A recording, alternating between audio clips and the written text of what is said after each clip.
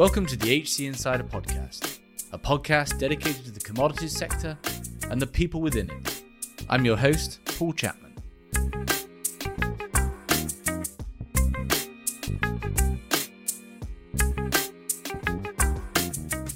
Today we're talking cotton and its market. What do we mean by cotton? Where is it produced? Where is it processed? What is the mechanics of global and domestic trade? What are the futures markets? And how is cotton also being affected, like all other commodities, by the energy transition, digitization, and deglobalization? Our guest is a veteran cotton trader, Crawford Tatum. Crawford has covered every facet of the cotton business, including leading cotton trading for 10 years at a multinational trading firm, and is currently the Director of Economic and Market Risk at Staple Cotton, the world's largest and oldest cotton cooperative in the world. As always, you can really support the show by leaving a positive review on the platform you're listening on. However, nothing really substitutes for word of mouth. So please do share with your colleagues and share with the community the podcast. That really helps expand our audience and thereby enable us to get great guests and cover the topics you want. We're also on YouTube, and there's a bit of a growing community where if you want to request topics or comment on episodes, please do so. And finally, I hope you enjoyed the episode. Crawford, welcome to the show.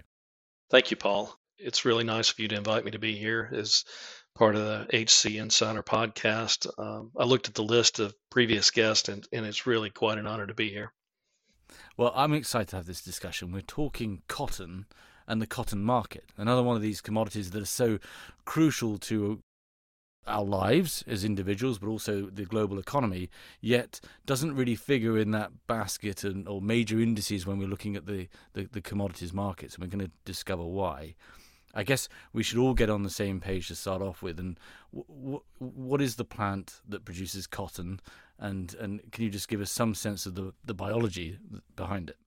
Today, there are really two plants that are used in the industrial process. One is the Gossypium hirsutum, and the other one is Gossypium barbadense. So one of the questions I get when somebody says, what do you do? I say, well, I'm a cotton trader. I work in the cotton industry. And they say, oh, wow, is Egyptian cotton good? Do you trade Egyptian cotton? Well, the answer is no. I don't trade Egyptian cotton. Egyptian cotton is probably 0.3% of total global production. But Egyptian cotton, to answer the question, is a good cotton, and it falls under a category called ELS, or extra long staple cotton. So when you think about the Gossypium barbadense, which is the ELS, and I won't use the word barbadense anymore or hirsutum anymore. We'll refer to barbadense as ELS and hirsutum as upland cotton. Upland cotton makes up 97% of the world's production and is really the commodity cotton. And the difference between these two, don't think Root and Brent, don't think Arabica and Robusta, think Kobe beef versus choice beef. ELS cotton is what you purchase in a real fine shirt or real fine home goods like sheets and towels, whereas the upland cotton is used more in blue jeans and really your commodity goods, t-shirts, underwear, those types of products. What is the ecology of cotton? Where does it grow, and what are the crop cycles and so forth? Just again, getting us all on the same page before we talk about markets. Sure. So cotton's been around for a long time, not as long as food. But there have been examples of cotton fabric that were found in parts of Latin America that dated to 6000 BC. So if you think about the first people that were on the planet, they probably wore a lot of animal skins. As time developed, they wore more linen, which was developed from flax. Cotton eventually came along, but it's really a arduous process to convert cotton prior to the Industrial Revolution, to convert cotton into clothing or into cloth, taking each plant fiber and spinning it into yarn. And without mechanization, it just wasn't a fast enough process to really be expanded across the globe. So the product that we have today really didn't come into play until around the Industrial Revolution. And it's really interesting that you asked that question, Paul, because there's a lot of parallels that happened in the 1860s that we see in the marketplace today or have seen in the marketplace in the past few years. So just to give you a little bit of a fun fact too, when you're looking at row crops, whether it's corn or soybeans or sorghum or any of the other row crops, cotton is the only one that's a tree. It's a perennial crop. It's not a annual crop. If you leave cotton in the ground, it will produce year after year, but that's not the process that we go through. It's not the most efficient way to produce cotton. Another fun fact about cotton is when you see cotton lint, each fiber that you see is actually a single cell. So each one of those fibers is like a straw with distinct cell layers that surround a hollow part. So each one of those fibers is actually its own individual cell. Cotton, though, Wow. it's been around for a long time, but it really didn't proliferate until, say, the 1730s. Prior to that, it was more of a cottage industry. And where it really came into play was in England first, in Britain. So as the Industrial Revolution developed in the 1730s, Britain was very on the forefront of innovation, and especially with textile innovation. Some of the greatest inventions ever in the textile industry came from England, and they actually came in the 1700s. A lot of the same technology that was used back in those days is still used today. Of course, it's faster, it's stronger, it's better, but the principle of the products that were developed back in those days are still employed today. So to give you some statistics, in 1790, cotton was less than 3% of all British imports. But by 1830, cotton was 55% of all British imports. And textiles during the same period had grown from basically zero in Britain to 55% of all British exports during that time. So Britain played a very integral part of the advent of the industrial cotton process. Interesting enough, Liverpool, England was or became the epicenter for all cotton imports. It had the proximity to textile factories that were in Lancaster and Manchester and many of the surrounding cities. And by, say, the mid 1800s, 80% of all cotton imports came through the port of Liverpool. The world basically became dependent on Mm. Britain's textile production during that time. By the mid 1800s, two-thirds of all spindles, meaning two-thirds of all textile production, was done in England. Liverpool developed the first cotton exchange and created the first cotton derivatives contract. Yeah. They had an actual clearinghouse. This is sometime around 1870. They had their own clearinghouse. They had settlement procedures. They had a bank. And really, Liverpool in that area remained a strong textile producer until, say, the end of the Second World War, when the government eventually took over cotton imports and the port control because of problems with the war. Despite the eventual demise of production in England, I think it's important to note that the Liverpool Cotton Association, or as it's called today, the International Cotton Association, is still a very active part of the cotton trade. So that's one of the parallels between today and, say, 160 years ago. The ICA, International Cotton Association, is still headquartered in Liverpool, England. It carries the rules and the arbitral body for almost all international physical cotton transactions. So if cotton's trading today from Brazil to China or from the US to Vietnam or US to Turkey, most of those contracts, I would venture to say 99% of contracts, are going to state that the rules in arbitration would be held in under the ICA or under what would be the old Liverpool Cotton Association rules. Yeah. Fascinating.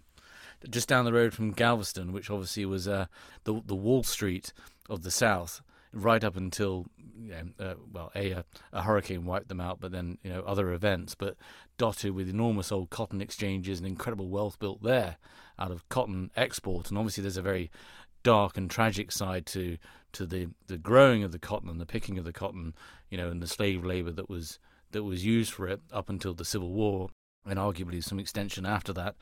So, it was an incredible wealth generator, and it's fascinating to talk about the history of it. Where is it now grown, and where's the major manufacturers of cotton products currently based? Can you give us some sort of sense of the last 70 years, if you'd like, in development of the trade? Sure. So we talked about the consumption side. England was a big consumer back when the Industrial Revolution occurred. Well, the U.S. was also, but became the biggest producer of cotton.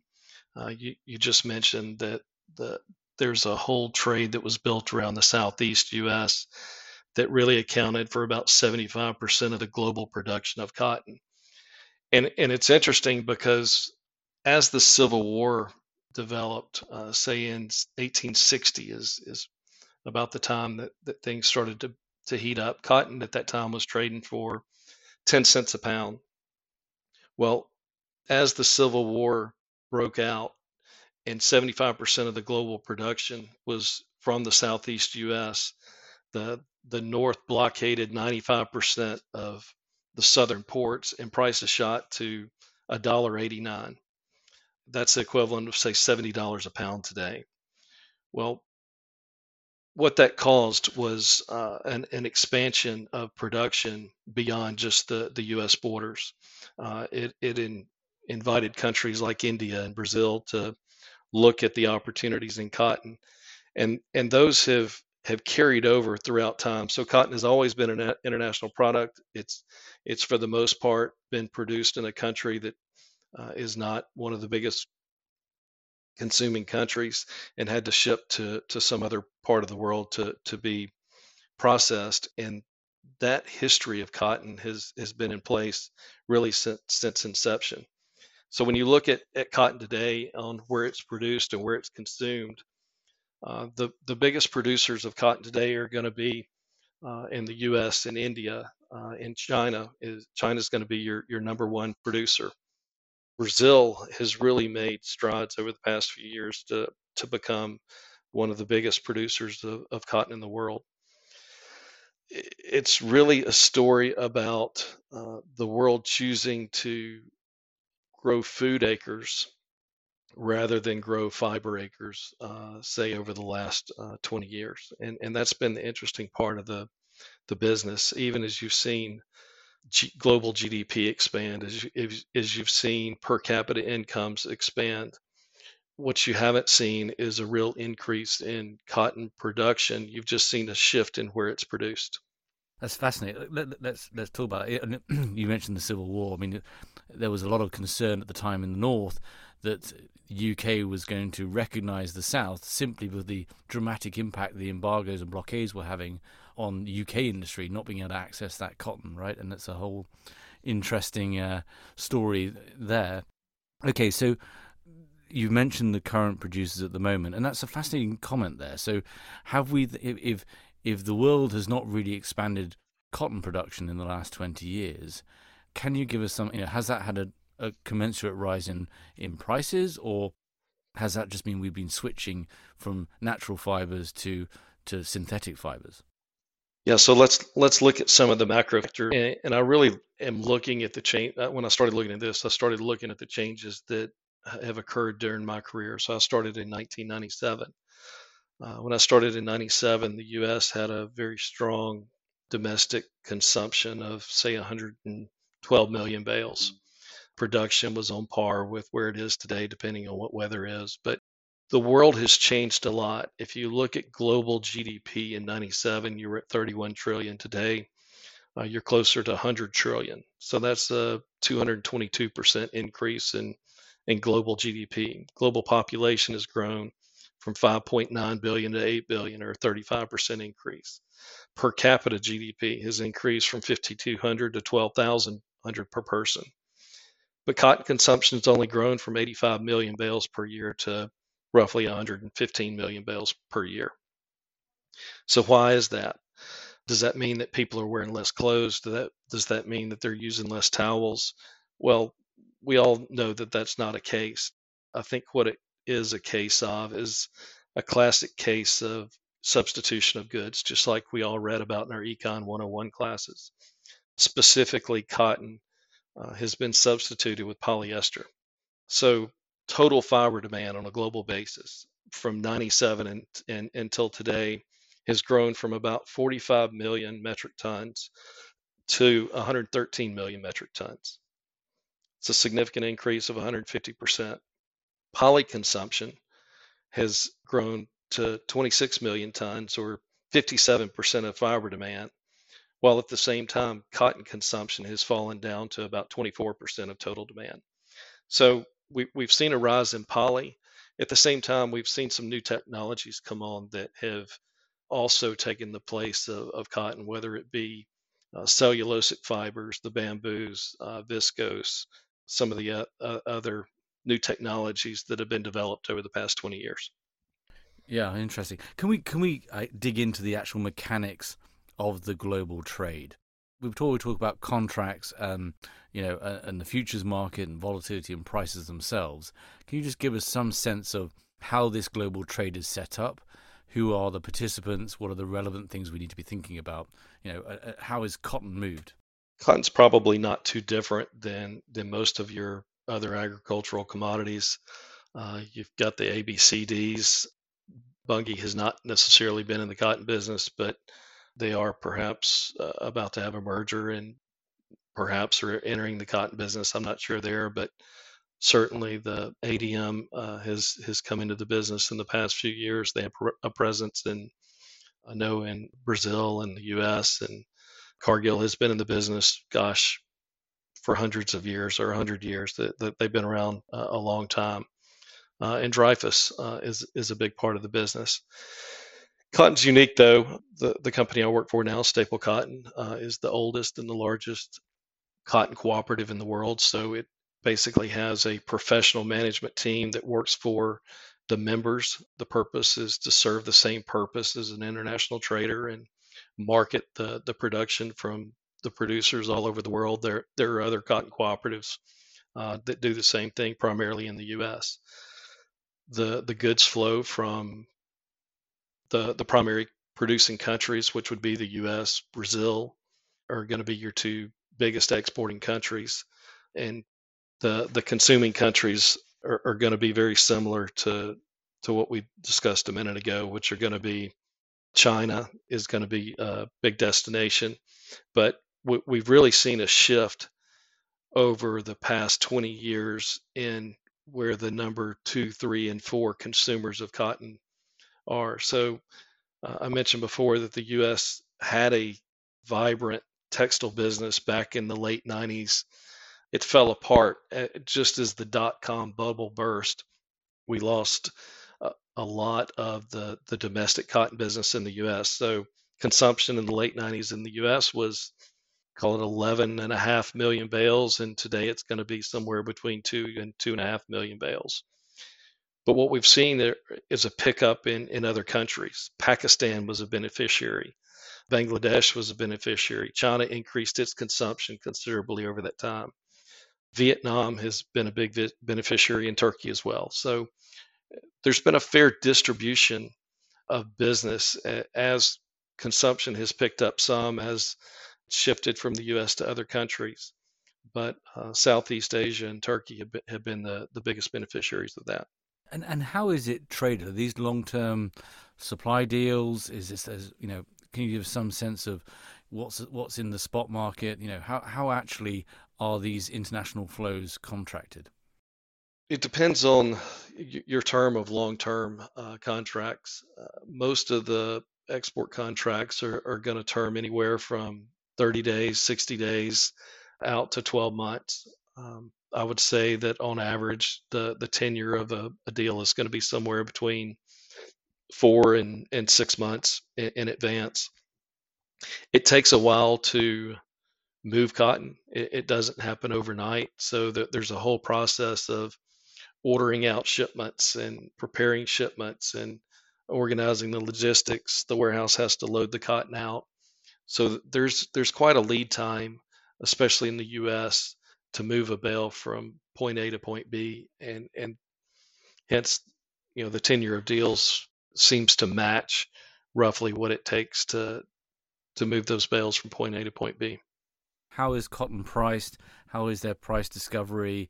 Is this a vibrant trading market? And give us some sense there. Yeah, so most of the deals are priced versus the ICE cotton contract number two. The cotton contract was actually founded back in 1870 by the New York Cotton Exchange. It eventually became regulated under the CFTC Act of 1936.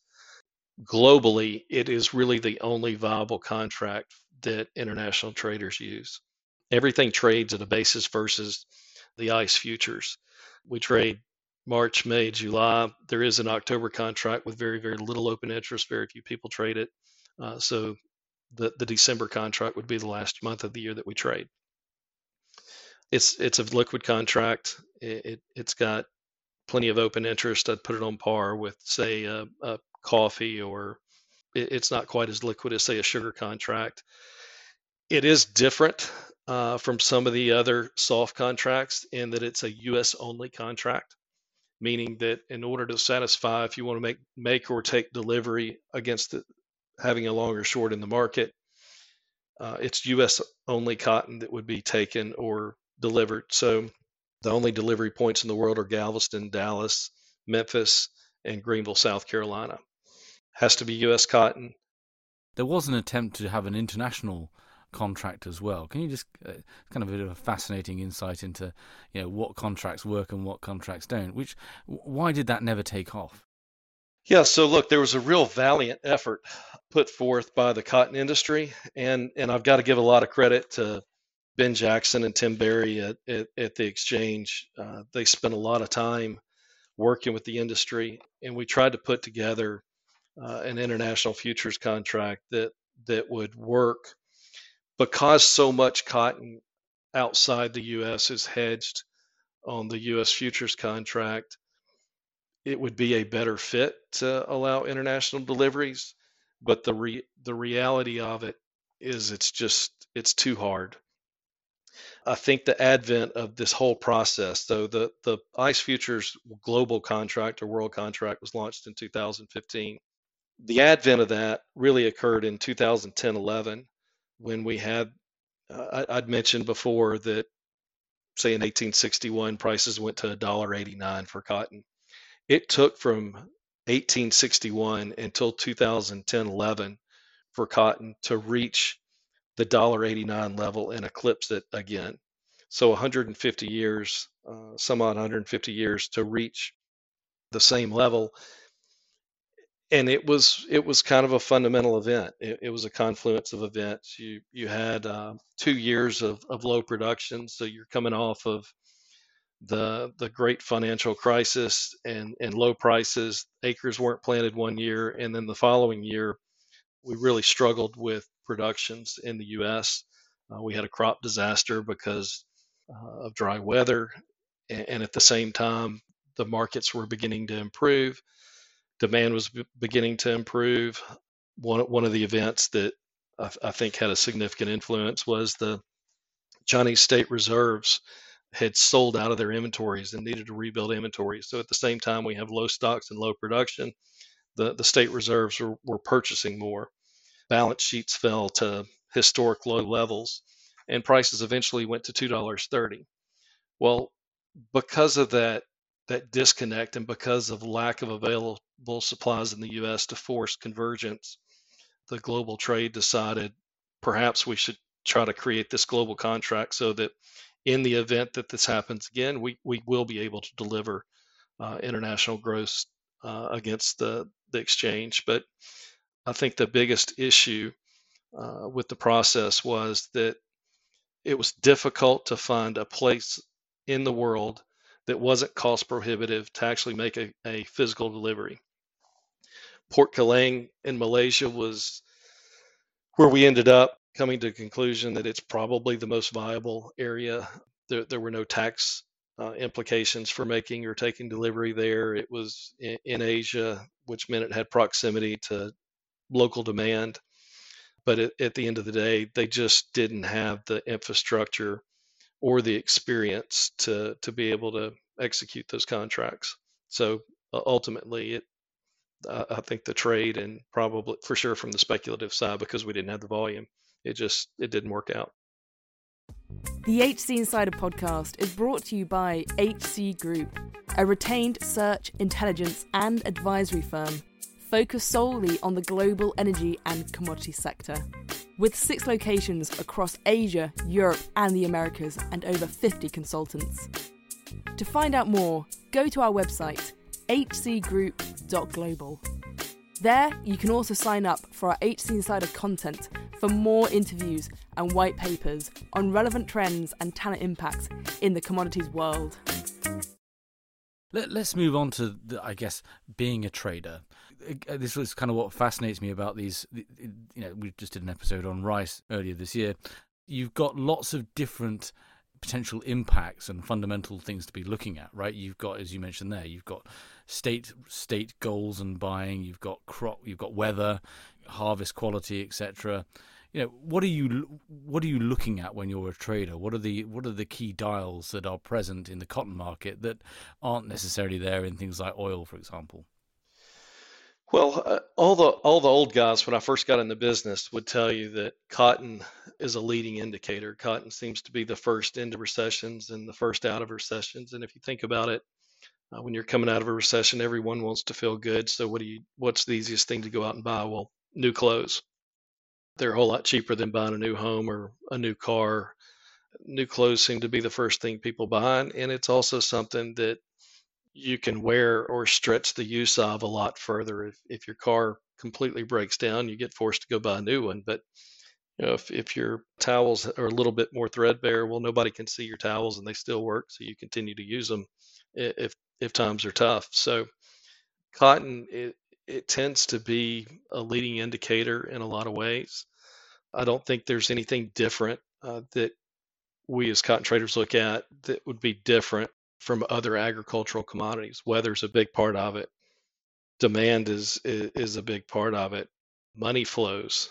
Money flows have continued to increase in importance over the years. It used to be when I first started in the business, the risk management and the research process was standing by the water cooler, having a drink after work and a discussion and sort of formulating a theory around a good scotch. But today it's much, much more professional than it was 25 years ago with the advent of technology and computers and AI and Python and the amount of work that goes into research and the quest for that holy grail of information that's going to give you an edge over anyone else is probably it's never been as strong as it is today.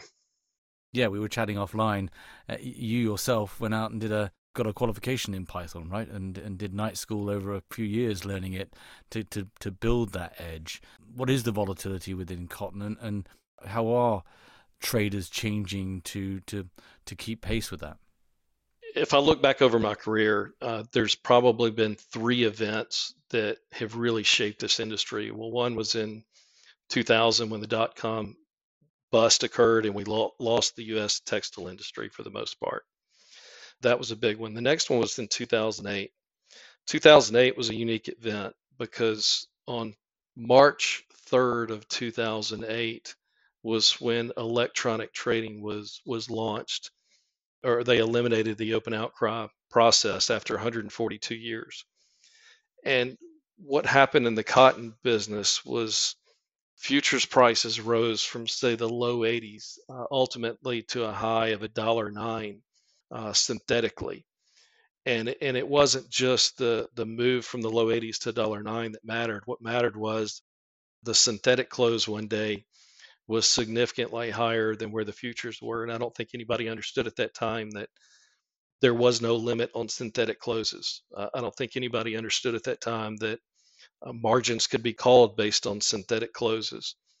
So the 2008 event ultimately caused the demise of a lot of historical companies that had been in the business for a long time, really good small firms that had strong leadership and people that had been big influences in the business and done a great job developing the industry over a number of years.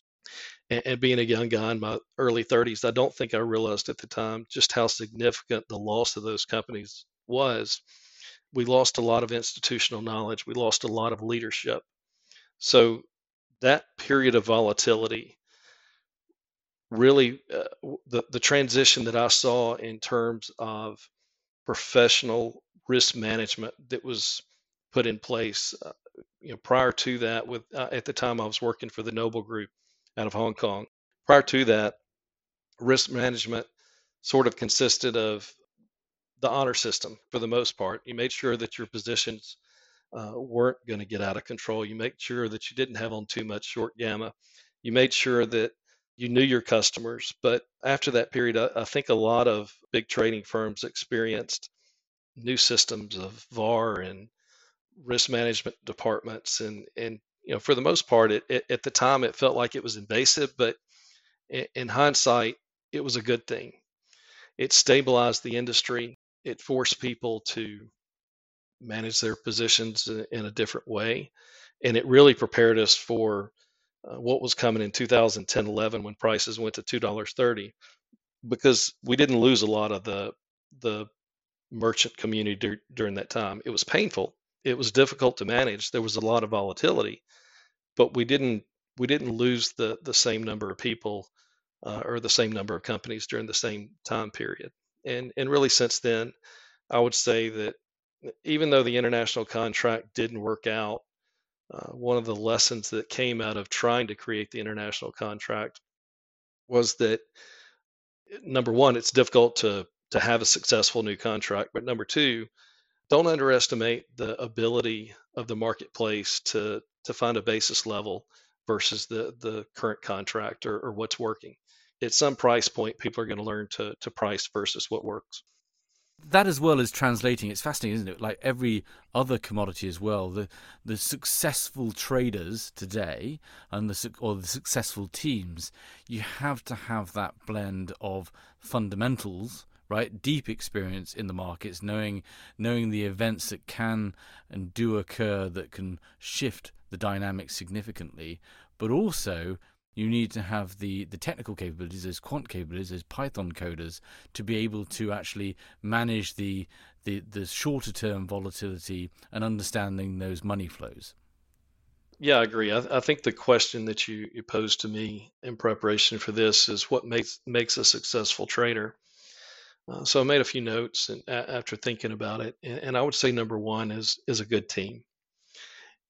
In my opinion, having the solo guy that's sitting at a computer and downloading information and running his own spreadsheets or even his own models, the probability of success, I'm not saying it's not possible, but the probability of long term success, in my opinion, is lower than if you have a good team.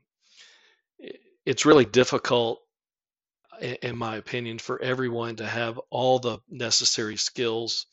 You've seen these guys that are one man bands and the guys playing five different instruments at one time and singing.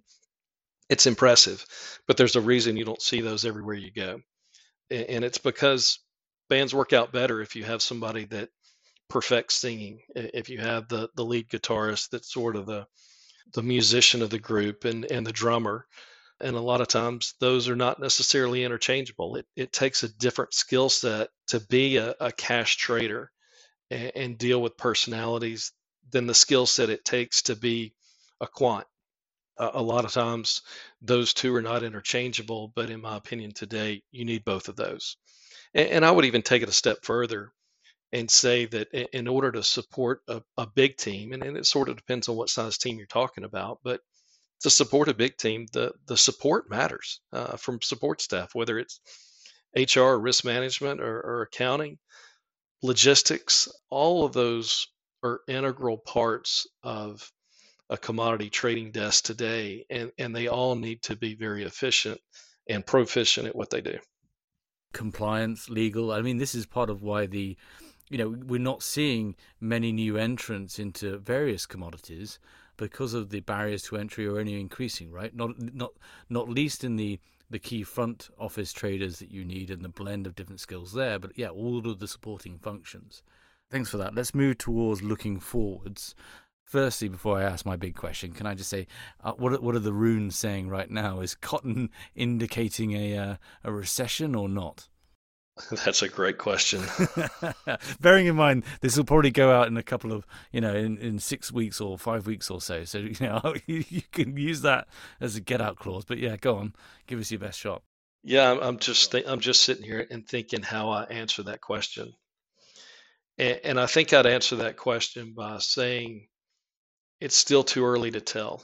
I think one of the bigger debates today is, did COVID, the stimulus money that was put into the marketplace, reset the base for commodity prices? So if a low price for cotton, or kind of a floor price for cotton, historically would have been a 60 cent, 55 cent level, has the new influx of money into the system reset the floor level at 70 or 75 cents? The same question can be asked for corn. Is the new floor level going to be 475, or for beans, is the new floor level going to be 11 to $12? And I think it's too early to answer those questions. I know that cotton specifically, it's going to remain secondary to food. As populations continue to grow, food is going to be more important. So that competition for acres, it's funny, going back to 2010, 11, I spent a lot of time in Asia during that time, and I'll never forget, HSBC had an advertisement, and it seemed like it was on every jetway in Asia at the time, and it said, in the future, cotton will compete with corn for acres. Well, cotton prices were rising and corn prices were rising, and we had this inflation debate that occurred back then. To kind of answer your question, I think this inflation debate has been around for a long time, and we're still waiting to see if we have had a new reset. If we have, then prices are low. If we haven't, then there's still room to move lower. It's too early to tell. Interesting comments, and ones that span the commodity basket, right? Okay, so as we look sort of more longer range, you've got these sort of tripartite forces that are affecting all commodities, from the energy transition through to deglobalization and digitization. And for the most part, those are all generating a lot of volatility around all technology pathways and prices and so forth. Can you give us some sense? I mean, let's start with deglobalization. Has China, a major consumer of cotton, has cotton been part of the growing sort of decoupling and trade wars there? Can you just give us some sense on where you think that relationship is headed? Yeah, for certain. With cotton, there were trade wars, and we experienced the trade wars. Even since then, the U.S. has stepped it up a notch, and they've created the Uyghur Forced Labor Prevention Act. The U.S. has a scar on its history from having slave labor. Well, according to the U.S., and China still has some of that slave labor that's in the cotton business in the western part of China, specifically in the Xinjiang area. So they've created this Uyghur Forced Labor Prevention Act, and effectively what that does is prevent any products that have any form of cotton that's produced in Xinjiang, China, from entering the U.S. And they're quite serious about it. There's quite a strong enforcement of it. What's the market's response been? Is that just the continuation? This is happening in other value chains, Pakistan and so forth. There are others being the beneficiaries of this switch, or are we yet to see that? So the beneficiaries, one of the biggest beneficiaries has been Bangladesh. Bangladesh, from 1997 till today, the industry has grown basically from zero to one of the biggest consumers of cotton in the world, one of the biggest sources of textile production in the world. They have a tremendous industry. The government, the local companies have done a really good job of developing that market. Pakistan's another beneficiary. Vietnam's a huge beneficiary of not necessarily nearshoring, but let's call it friendly shoring. And I think that specifically for cotton, the push for that has only gotten stronger over the past couple of years. And what about on that energy transition piece? I mean, we sort of started this conversation talking about cotton. The market hasn't grown because of substitution via polyesters and so forth. Is that a transition under threat as we, just stop oil and so forth, wearing their vinyl T-shirts, vinyl orange shirts? Obviously those polyesters come from the chemicals industry, which comes from the petroleum industry. Are we seeing anything there about a push to natural fibers? How does the energy transition play out in the cotton market? I think the preference of the consumer is for cotton. I think that's undisputed. I think the reality of it is very similar to the reality of GMO versus organic for food. It's just not practical for the world to only survive off of cotton products. If so, cotton prices would be tremendously higher. So it's really a matter of economics. Cotton prices today are, say, 85 cents. Polyester is still sub 50 cents a pound. There's an economic incentive there to use polyester. And as long as that economic incentive exists, polyester is going to be in the marketplace. What makes it difficult when you talk about the energy transition, China is the biggest producer and consumer of polyester in the world. There's, call it 2/3 of global production and consumption of polyester occurs in China. And they don't have the same constraints in terms of ESG that, say, Europe or the US have.